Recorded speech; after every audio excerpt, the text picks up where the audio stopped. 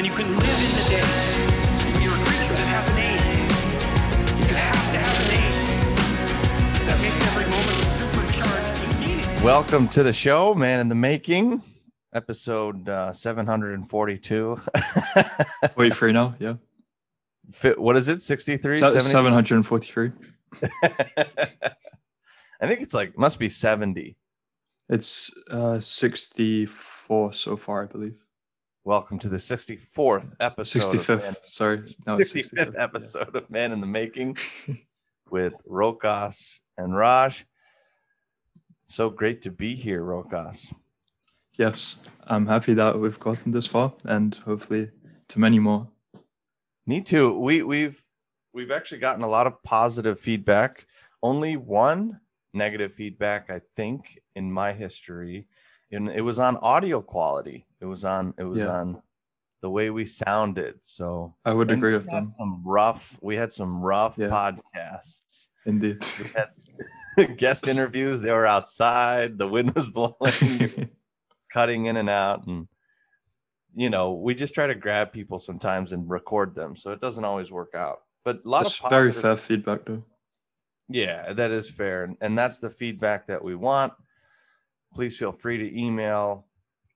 Mostly, I just get text messages from listeners. The random people that listen, they come to me via Facebook. They find me on Facebook first. They don't email. They don't look at the show notes that says email raj@rajachakara.com, or we had a Man in the Making email. I mean, no one used that. So people that must just be what people do.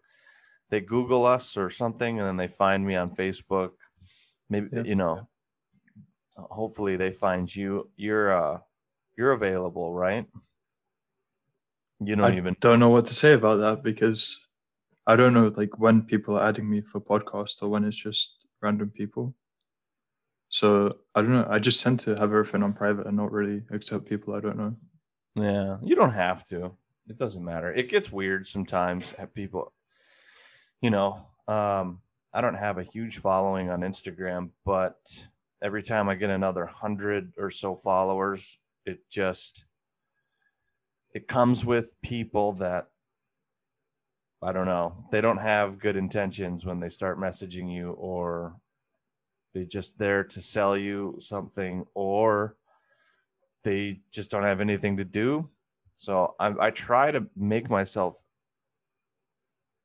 reachable, available, but sometimes it backfires on me. So I can definitely understand why some public figures are very hard to reach, but luckily I haven't really gotten to that point. Still just a normal, average fella. All right. First thing I wanted to mention to all you listeners is ZenMind Academy just finished its first official fundraiser as an official 501c3. And that was via Facebook. So thank you to Facebook, first of all. Thank you to Big Brother for letting us fundraise on their platform. I know Facebook, I know Zuckerberg and big data. There's controversy there, but I don't know. At the end of the day, I've been able to really capitalize on these free services.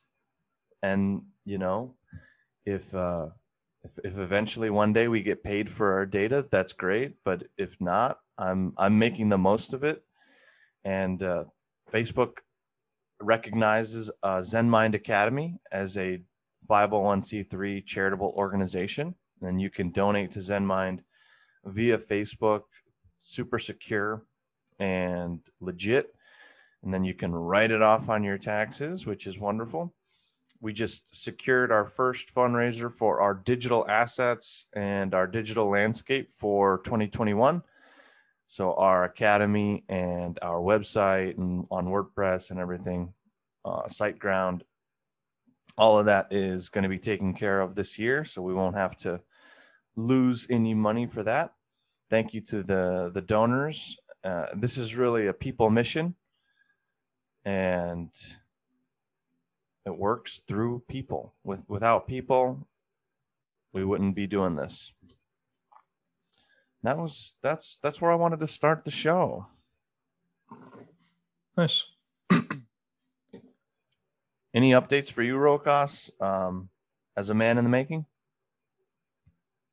Just working every day, slowly progressing, and looking back, let's say a year now, I can definitely see a change in myself that I'm happier. Awesome. So I'm glad you said that. Looking back a year, a lot of people, they don't do that. They look at the day to day. They look at like where they were an hour ago, and you can't do that. That's like it's like looking at stocks an hour ago and thinking that that's the whole portfolio or the whole timeline. My guru told me that we have to compare ourselves with years of difference in order to actually get a clear picture, a clear data set of who we become, who we are becoming, and how we're progressing, or maybe backsliding. So I was just talking to a student of Zen Mind the other day, and we've been working together since 2015, and he is struggling with some things. And I said, all right, well, let's zoom out, because he has a tendency to look at the week and look at the month. And I said, let's zoom out. Let's look at 2015, where we are now. It's 6 years later. Where are we here and where we started? And we started in a really bad place. And we can honestly say that this is a different person 6 years later. Okay, 5 years, 4 years, 3 years. Let's go to all these data points and see where we started to go south and stop making as much progress. And sure enough, it gives you a better perspective on progress. Mm-hmm. Yeah. Yeah, and a lot can happen in the short term as well, unexpected things. So you can't really. Yeah, it's only when you look back on like a more distant past that you can actually see the change properly. Yeah, I can look at. Go ahead. No, it was just a small thing I was gonna add. That I forgot now. So carry on. I can look at my own situation, and if I look too closely in a too short of a timeline, it's not always that great, especially with work. But if I go back out a few weeks and a few months, and I start to see that, okay, we missed a few mornings here, we missed a few disciplines here, but in the overall, still on point and still making progress, and just, got to roll with the punches, basically. As long as you get back on track eventually. I think that's because I teach to a lot of people in the UK, fitness groups and stuff on Facebook. And people get beat down because one day, 2 days a week or something, they miss their discipline and they feel like their self-esteem just plummets down to the bottom. And we don't want that to happen. We don't want to feel good about making a mistake, but we also don't want to feel like we're the worst person in the world just because we're human. There's a balance. So that's a really good transition to an episode on failure. Do you like how I did that? Yeah, that was really good. So thank you. Would it be too broad to start with what is failure? Well, we can always try, as I shuffle the papers on the desk and try to organize things for Helena. So what is failure? I mean, the traditional definition of failure is just giving up. It's interesting you said that. Okay. So yeah, but I don't think that's the traditional definition, because failure to other people would be not succeeding in something.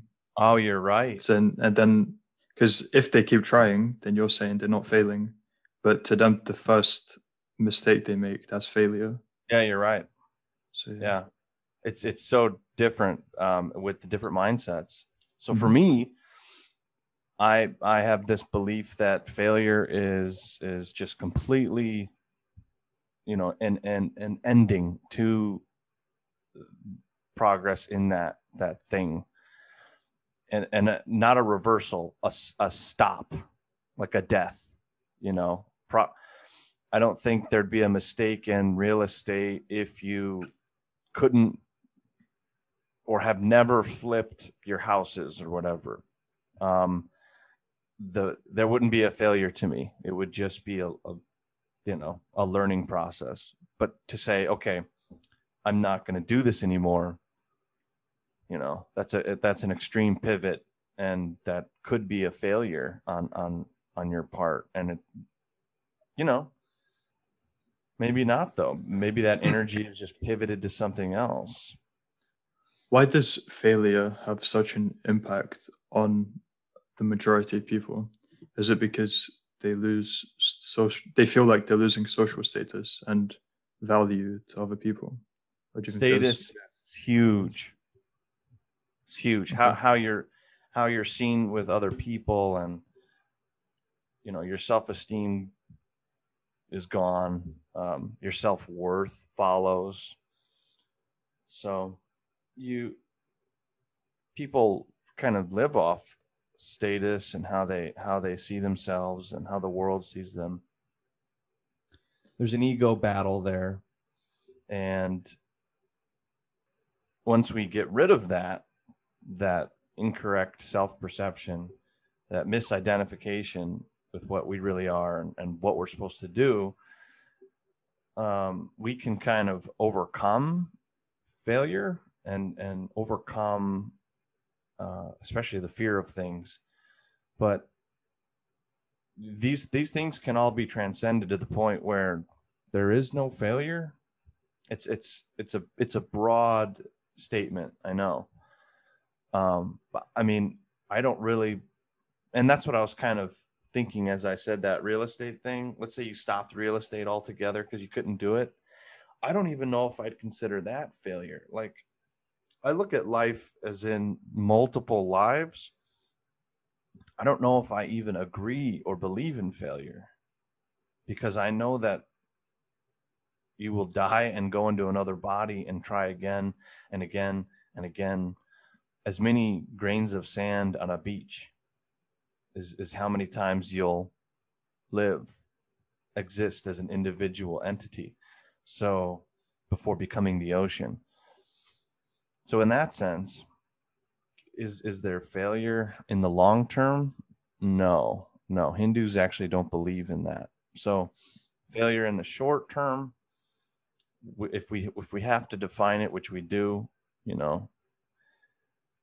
it would, I guess, be a small, loss in status because of repeated mistakes. And if you forget about other people for a second and what they expect of you, then you can probably not feel like a failure. I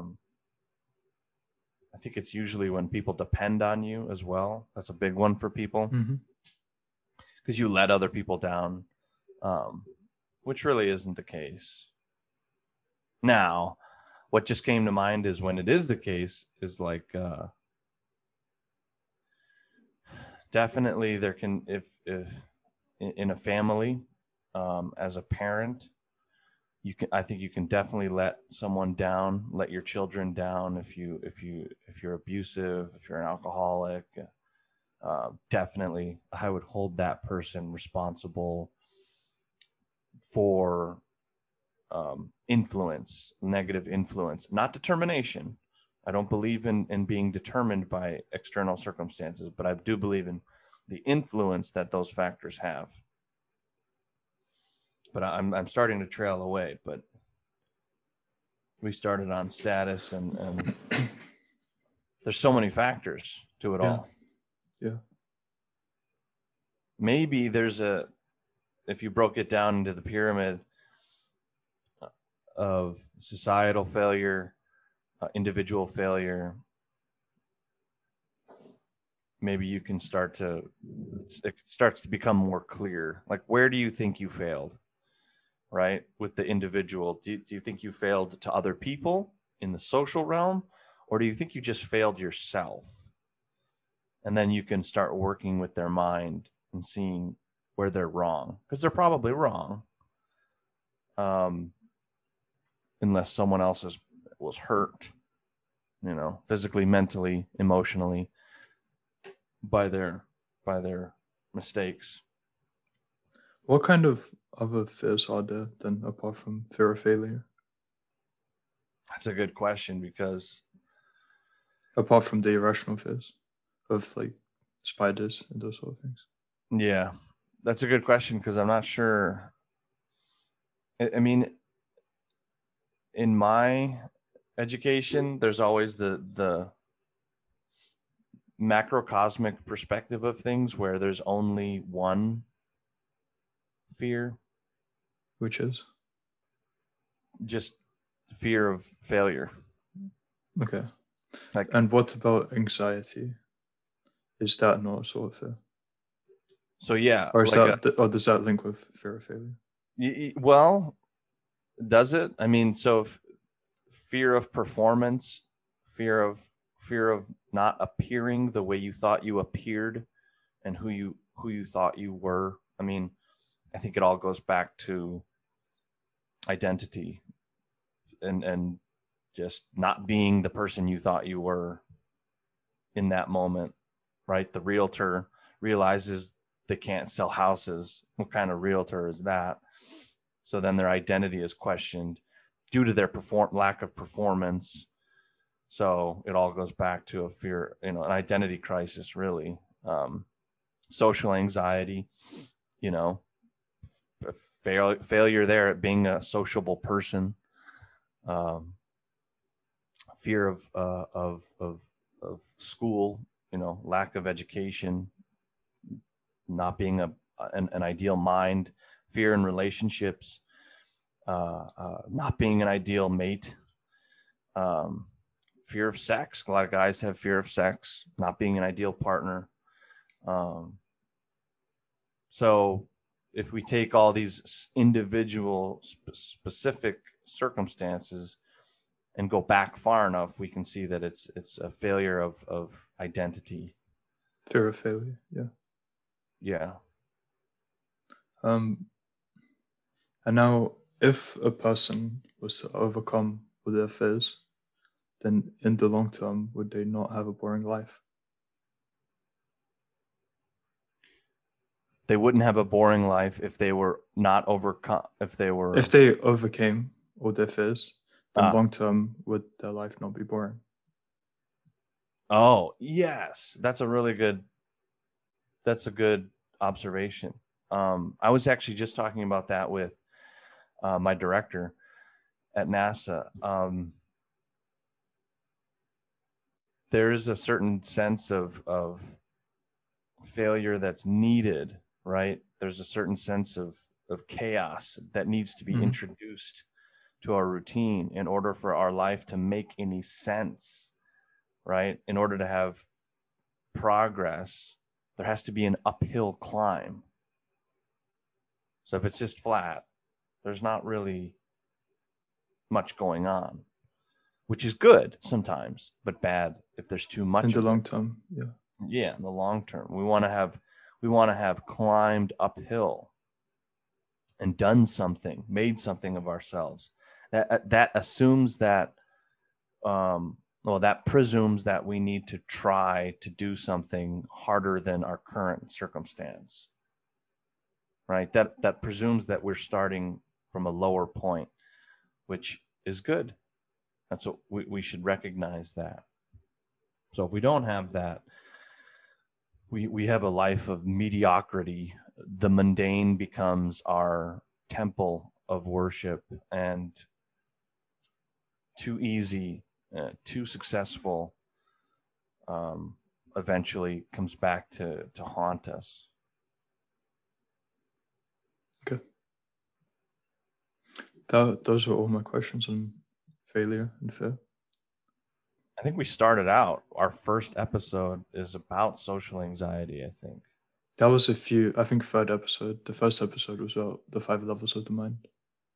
So when I did this last Zen Mind workshop with about 60 kids and some parents and some youth leaders online, we had them write out all their fears, right? Some people didn't write anything, but I had a whole spreadsheet of fears. It was amazing. They were amazing fears because they were all the same. Almost every kid wrote down the same thing. They were all slightly different, but it was the same fear. It was just a fear of performance, not achieving the goals set out. And they were all slightly different, but when you lump them all together, fear in and of itself became this one thing, not being a human, not being the human you thought you were.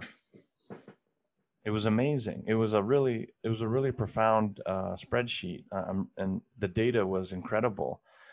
And I didn't have a lot of time. I only had like 45 minutes to speak, and I didn't quite get a chance to address everything.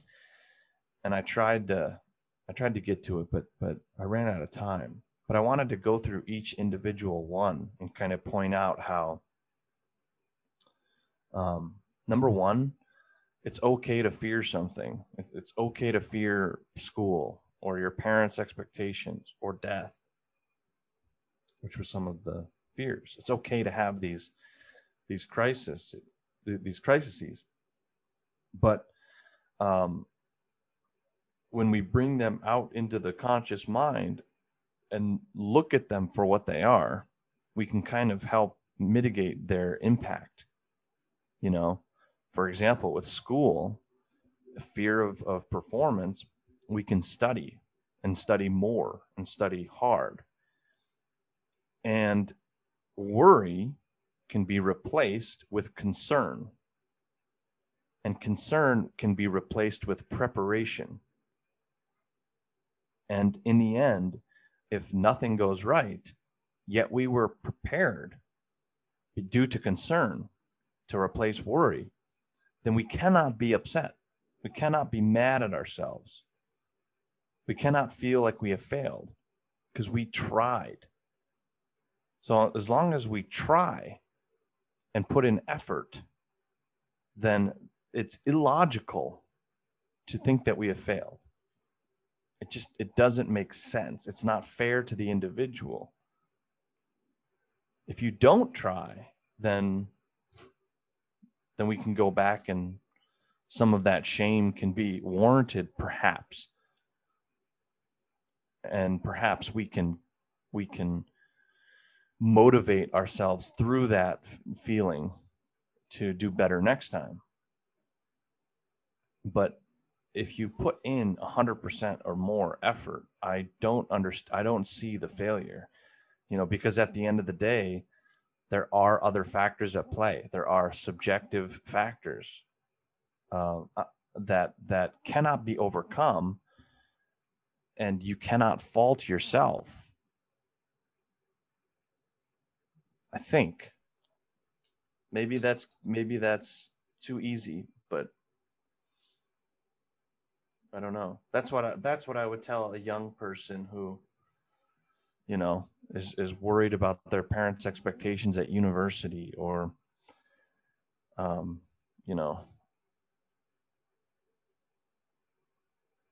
trying to succeed at something, but it's just not working. You just have to pivot sometimes. You gave it your all, and if you pivot, maybe you are avoiding ultimate failure, and you're transforming that energy into another avenue. Perhaps you can transcend failure that way. Do you think it would be too broad to say the majority of people have a fear of not realizing their potential? because as kids, we have so many ambitions. We're ambitious, like usually. I think it's in a kid's nature, and then dreaming of what they'll be in the future. But then as you're growing older, maybe you have the same views, or maybe your views have changed for yourself in the future. But when you see that you're not heading in that direction, then you might start really beating yourself up about it Yeah. because of that fear of not realizing. your Yeah, that's potential. huge. That's huge in today's world. Maybe that's always been a thing in history. I don't know. I don't think so. I think when we had more lineage caste systems in world cultures, when his father made shoes, so the son's going to make shoes, and his son is going to make shoes. I think we had a different set of responsibilities and concerns and worries. But today, since we've liberated ourselves from genetic classes, we can, and careers, we can have a greater sense of concern because there's too many options and Yeah. too many. There's many more chances of failure. So, yeah, there's a um, there's a well. Let me see. There's a common sense of fear of purpose and fear of meaning, which I think is what you're talking about. It boils down to purpose and meaning, which is the foundation of our work here on the show and my life. To kind of give people that reassuring benefit of the doubt that even the things you mess up on are part of your success, a part of your meaning. So keep.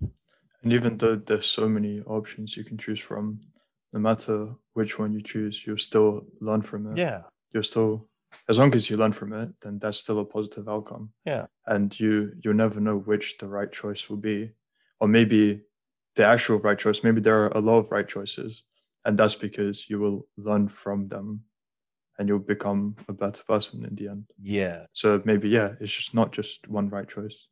Yes, there's no one right choice. And that's where this podcast comes down to in the end, is they're all right choices. As long as you learn from them and other things as well. In the immediate, yes. In the individual life, yes. In the big expanded perspective of a soul, it's part of the journey. Part of the journey. It's part of the journey. It had to happen. The drunk has to do it. They need to do that. The murderer, the killer has to do that, has to go down that route. In the individual case, not a good idea. In the broad scheme of things, if we could see life as a movie, and if you could see someone's timeline as a movie, the last 100 lives, you could see, you would see them start out as the villain and eventually become the hero. And you would if you knew the movie, you wouldn't feel so bad about the villain, right? You would understand what they have to do and what they have to achieve and what's going to happen, and you would have compassion. That's why mystics and yogis have this universal aspect of compassion, because we believe in a movie-like scenario where we start out as the villain, but we become the victor over many, many lifetimes. So we have to look at it both ways for it to make sense, because then this podcast would be short-sighted. It would be too myopic. Oh yeah, there's everyone is going to do okay except for these people. These people are doing it wrong and they're failing, right? We would just be like everyone else if we believe that way. But to be able to expand our consciousness is to is to see the totality of possibility and to not cut ourselves short. Okay. Perspective is a very interesting thing. An example I'd like to give, which follows what you were saying in a way. So when you're watching, let's say, a nature documentary, and you see, and you're watching it from the perspective of, let's say, a zebra family, and it shows a video of lions, let's say, killing the cubs of the zebras, and you feel really bad for the zebras because it's so sad to see, yeah, the cubs dying, and yeah. But if you were looking at the same documentary but from the lions' perspective, and you were following their lives and how they were struggling, and maybe their pack was starving, and if they didn't find like any food soon, then they'd all, let's say, I'm over exaggerating, but yeah, let's say they'd all starve, and finding that those zebras, like, then that saved the pack for maybe a few weeks. Like, that's a few weeks worth of their food, and then you wouldn't feel bad for those lions because you'd see it from their perspective. So yeah, taking in the perspective of the whole is important, and it's something I've seen a lot of people don't do. That was really weird example, huh?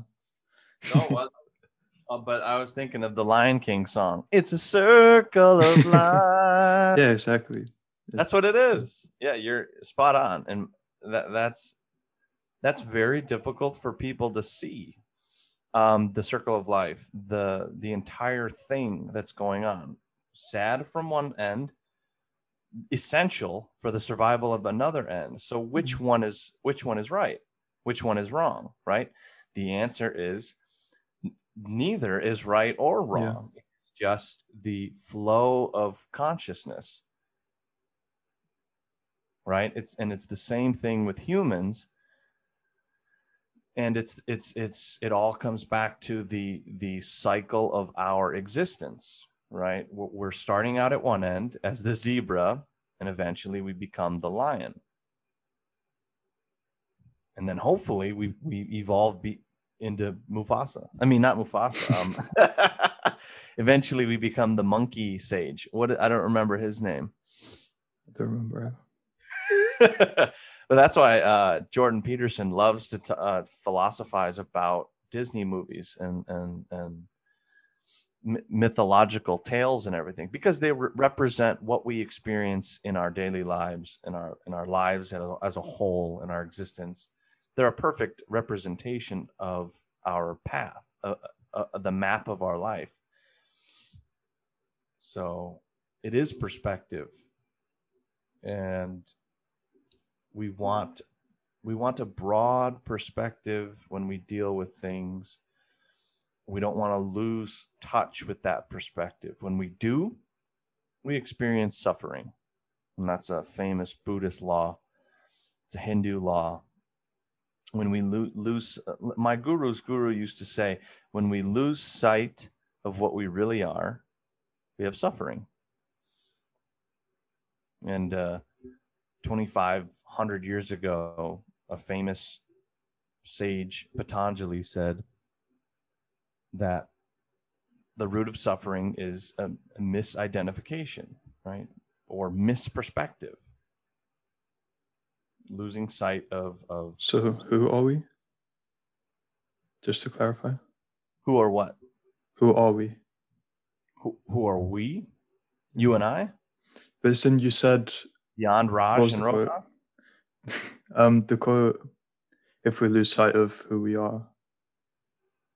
Yeah. So what that refers to is the soul. That's who we are. That's what we find in meditation. That's what we find at the end of the path. We learn that we're not the body. We're not the life that lives the body. Raj, the identity of Raj is a father, but at the end of the day, I'm not a father. I'm just a soul with another soul. And then at even further deeper into mystic philosophy, there's only one soul. There's not a different soul here in this room. It's just that A collective. there's two different bodies, but there's only one soul. And it's expressing itself differently in my daughter as she sleeps in her crib 10 feet away. It's me. It's also me over there. You know, a flame spit out from a bonfire is still, they're both fire. They're both part of the same essence, but they're expressing themselves in two different forms now, or two different bodies via proximity. The flame is away from its source, but given enough nutrients can become its own bonfire. But really they're the same fire, and every fire in the world and every source of heat in the universe, you know, is from the same source. So it's the ocean and the drop of water analogy or metaphor. It's the individual and the collective, as you said. Essentially only the collective is the final state, not the individual. And okay, how do I phrase this? I don't know. I would just call it the collective consciousness because I can't think of a better word for it. That's the term for it. Oh, is that the right term for it? Okay. Yes. If you ask Carl Jung, that's the correct term for it. So it has split up into all of us and is experiencing everything through us. Yes. It was along those lines. Yes, that's correct. How would you phrase that better? I don't think I would. I mean, I'll just repeat it. The collective consciousness is experiencing itself through all of us. Yeah. The whole expresses itself as the individual, and the individual expresses the whole. It's a very Eastern concept. Abrahamic religions believe in individualism, duality, separatism, right? They can never be the whole. They can never be God.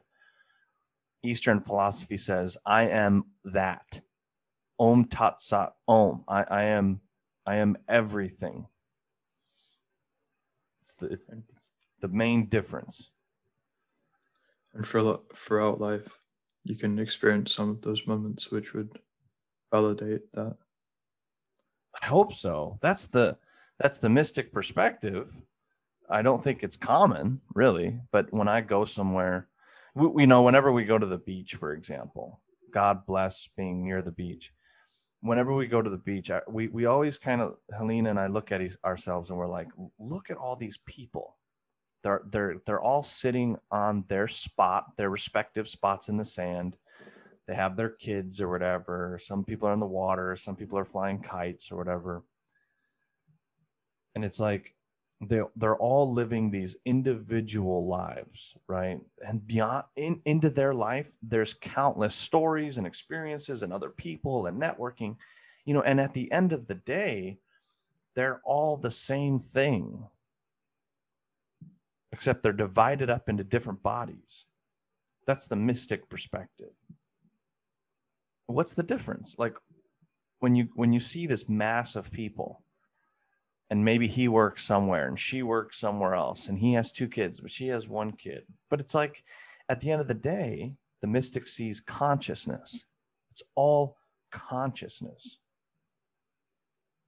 awareness. My baby is no different than another baby. It's just 2 babies, 2 little squishy worms wriggling about wanting food. And then as they grow up, their consciousness expands to be more individualistic. It's a complete cycle when they mature enough to where they come back to where they started, when they become the same thing, when I don't see myself differently than you. Then we can really start to empathize with other people. Then we have Then we have Ender's Game. You know that story? Yeah. It's a beautiful story, right? That's the best representation of empathy I've ever seen in a movie. But why? I'm Explain. sure the book is better. But have you read the book or seen the movie or both? Movie. Yeah, it's an amazing movie. I thought it was so profound. And this boy Ender is just, he's empathizing with these other life forms as he is them. He's empathizing with his enemies. He ends up becoming them for a moment in order to defeat, in order to conquer their lawlessness on the spaceship. It's just beautiful, feeling other pain. And physically, right, the alien that is the mother alien that's trapped is trying to contact him, and he can like feel her pain and her loss and her confusion. That's empathy. It's not sympathy. He's not agreeing or disagreeing with their position. He's just feeling how they feel. Very different. So that's a way to contact the collective one, the collective consciousness. That's a way to do it, is to empathize, to be compassionate, right? That's how you become the Dalai Lama. Like, that's how you think like that. That's how you become the saint, the Mother Teresa's and the Gandhis. And it's like, well, we cannot adjudicate on that man's soul just because he's committed earthly crimes. He still has a chance for redemption. So this is a bit of a stretch now. If there are other life forms, I mean, I say if, because, okay, yeah, I'll just say if for now. So if there are, then are they also would they also be part of the collective consciousness, or would it be something separate? They would be part and parcel, as the phrase goes. We got be part of the same game. The consciousness knows no limits. You know what I mean? A consciousness knows no limit in expression. You're thinking of life forms, but consciousness is the atom. The atom. The source of material existence is consciousness. Yeah. I'm surrounded by different life forms in this room. Like glass is an expression of consciousness. If you break it down far enough into its molecular substance, and then air, like the space in between objects, which is an infinite distance away, broken down into the smallest particles of dark matter, that's which is comprises mostly of the known and unknown universe, is dark matter. That's consciousness. So consciousness is experiencing your surroundings, and that's what atoms are doing, right? Mm-hmm. Mm-hmm. So if consciousness is everything, I have to say if, right? So if consciousness is everything, that means so many things. The consequences of that belief can be infinitely interpreted. That belief can be infinitely interpreted to mean everything, and so many different things can come from that one belief system. If that's your belief system, what is not achievable? What is not possible? What is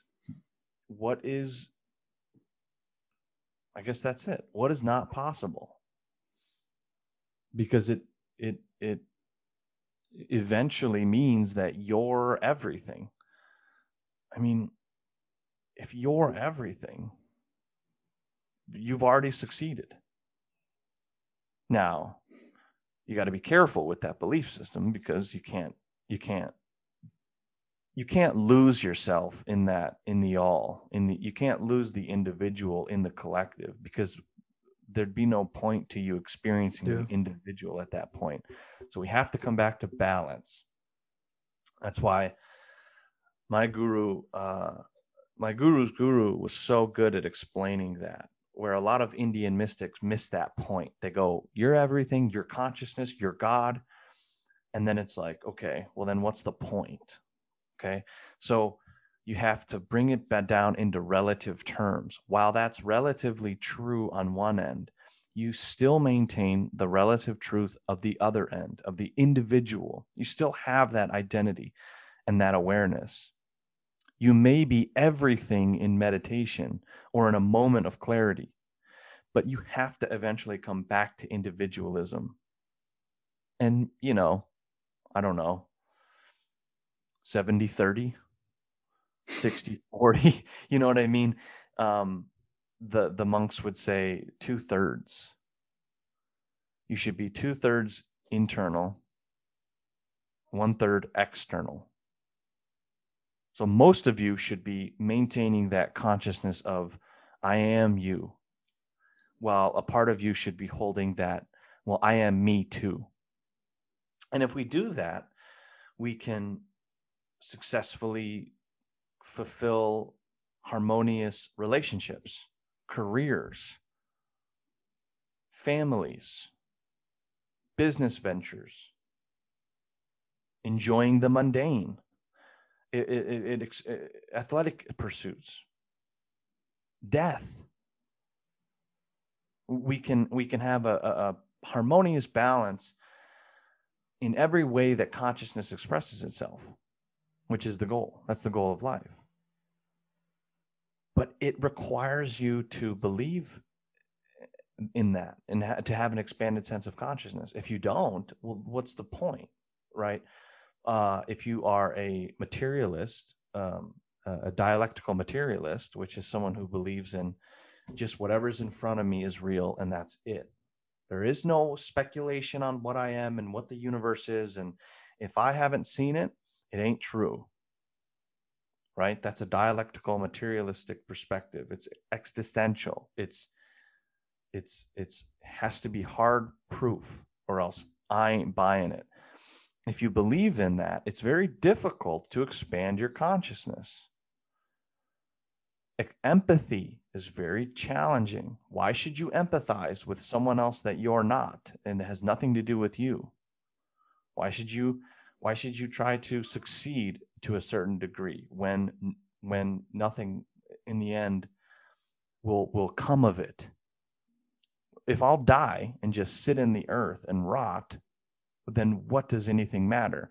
Now, not every dialectical materialist existential perspective is nihilistic, but,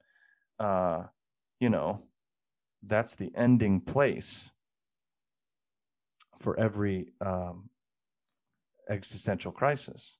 What's the point of anything? And usually we get to that point around 40. If we've been living a normal existence. Because we get caught up in life. We get caught up in school, in family, or whatever, in career. We get caught. The carrot and the donkey, our awareness, our consciousness gets fixated on certain goals, and we lose sight of our own death.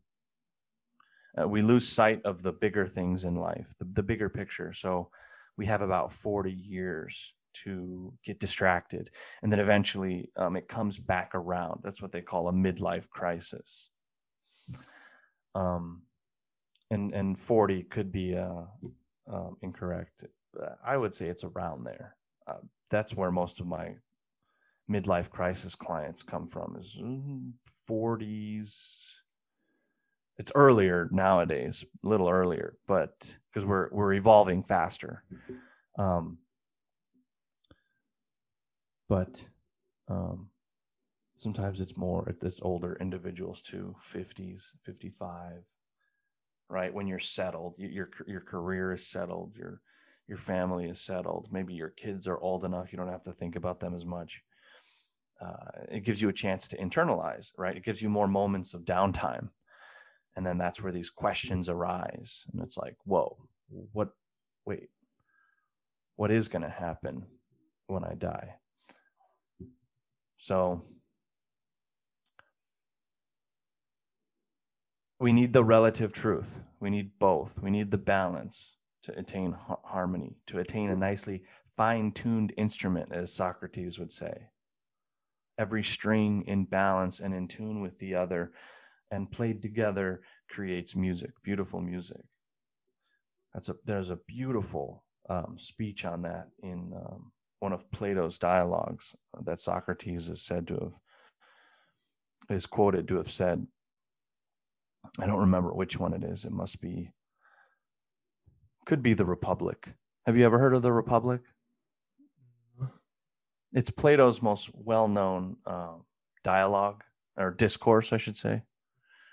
He wrote like 25 or 27 discourses or something. I could be wrong about that.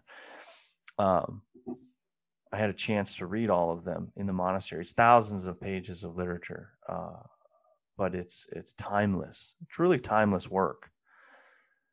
And I always get depressed when I read it, depressed about my own work and my own skill in writing. Like, oh man, I'm a fraud.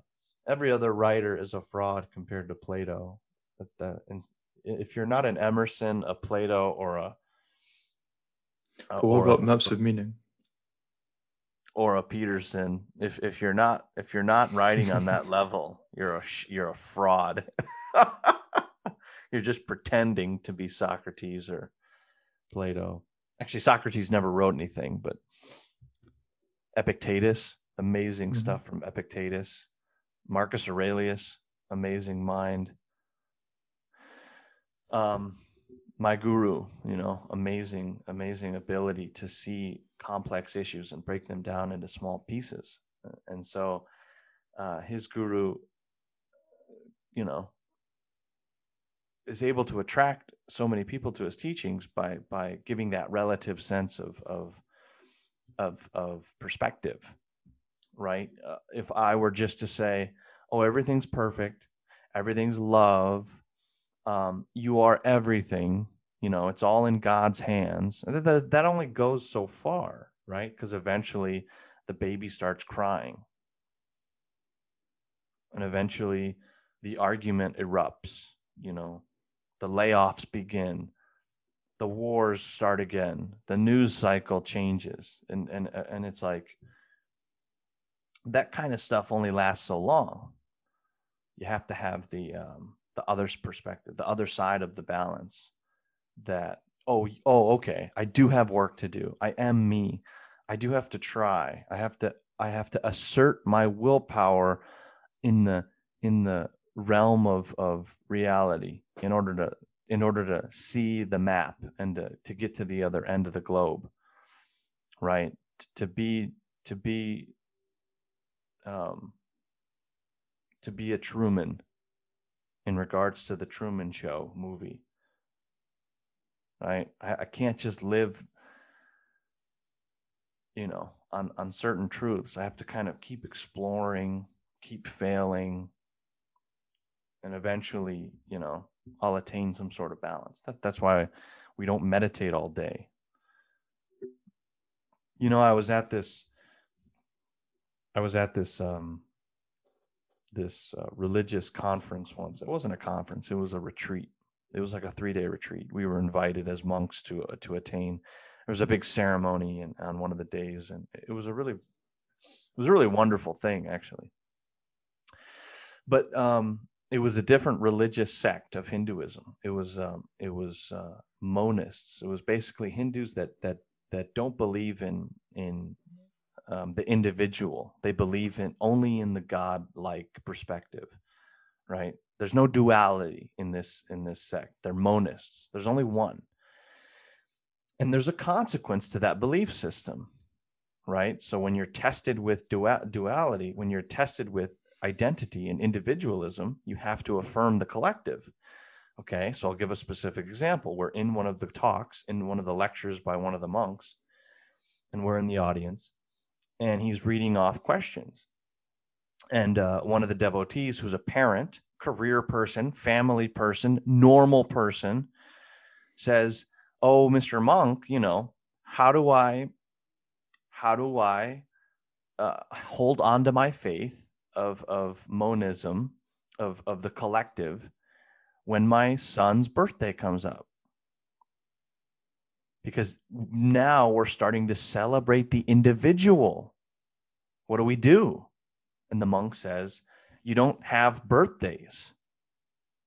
You don't celebrate the birthday. It's useless." And I'm sitting there like, this guy's an idiot.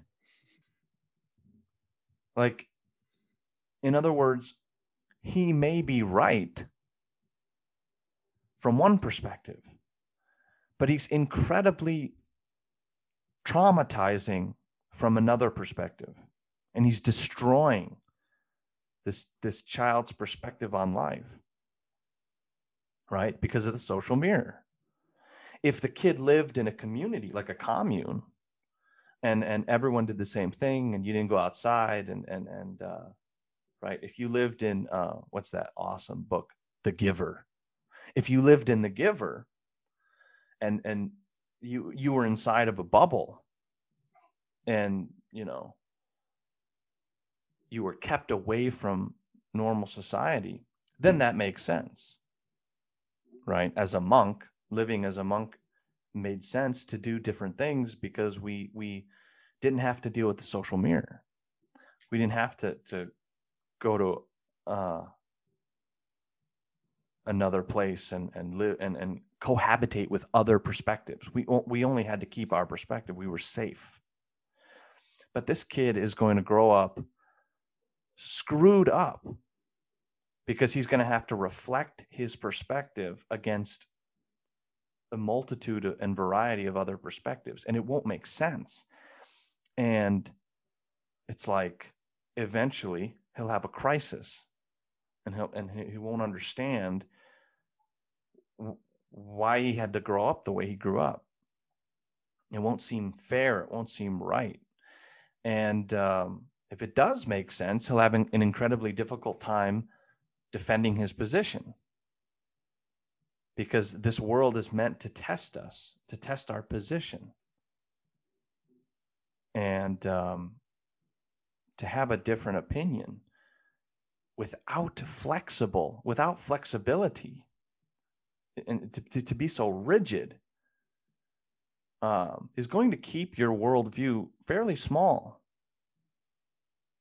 and fairly, in my opinion, fairly uninteresting. The longer it's internalized, the harder it would be to change. Is that also true? Sure. Oh, of course. Of course. Ideological, Arthur, if you're listening, this is ideological possession, right? This is an ideological, institutionalized philosophy. So he, taking away birthdays from a kid is like a death sentence. I mean, what?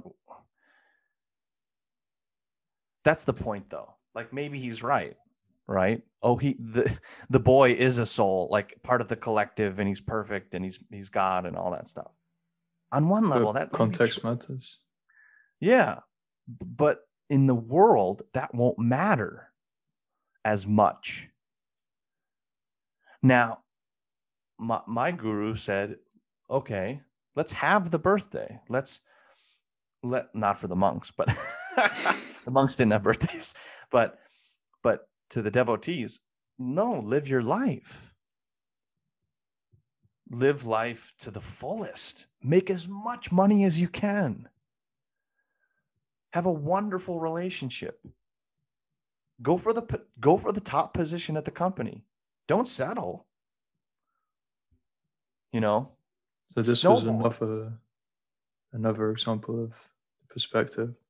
where one of the monks maybe didn't take in the whole perspective. Well, Or maybe I'm wrong. And with this, he should have with this, taken the individual perspective. So yeah, Karen. with this lecture that we were at, right? This was a community. This was a whole different sect of Hindu. This was a whole different belief system. And we see the devastating effects that it is having on the next generation, because they're like, well, no, I'm not going to do that. Mom and dad maybe do that, but I'm not going to do that. And so those Hindus are losing their faith because of those extreme fanatical views, which again, may be right in the end, but that it doesn't make it right in the moment. The means don't justify the end. Right? That's a tangent, but I thought that was a good story. Yeah. All right. So quick shout out to all the listeners. Thank you for paying attention this long. We appreciate you. We love you. You're a part of us. You are us. It's a collective. And so we're going to cover some stuff next week that you will be very interested in. Ego balance. And I'm just calling that out there. I'm making us responsible because now I've put it in the episode. Mm-hmm. Be sure to go to Amazon, check out the show notes, go to Amazon, buy my book, Everything is Your Fault. It will change your life, I think.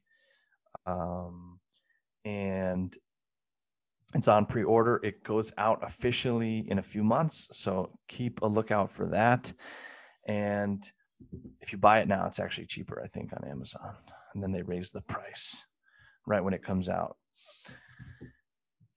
Zen Mind Academy is our official 501c3 nonprofit organization that we are disseminating information from. Be sure to go to zenmind.academy to learn about who we are, what we're doing, how you can help, and how you can be helped. And especially if you're a parent and you have a kid, we will train as low as 11 and go up to 35. If you fall in that category, you can be sponsored, you can be trained with us, and donations will help pay for your training. If you are able to donate, if you're able to give, if you're able to support in any way, let us know. And we can get that going, have a conversation. You can always reach me, Raj, at rajanshankara.com. And if you just Google Rajan Shankara, you'll find a way to connect with my work. And what else? Those are the main projects going on right now. Rokas, any farewell thoughts before we see these folks again? Thank you for listening. And absolutely. Have a great rest of the day and week. Yeah, I got a tagline, Rokas, that we're going to start ending on each episode. You ready? Now we have an intro song. We're going to end the tagline. Okay. All right. So every episode is going to end with, my win is your win is our win. Okay. All right. Have a great week. You too. Goodbye.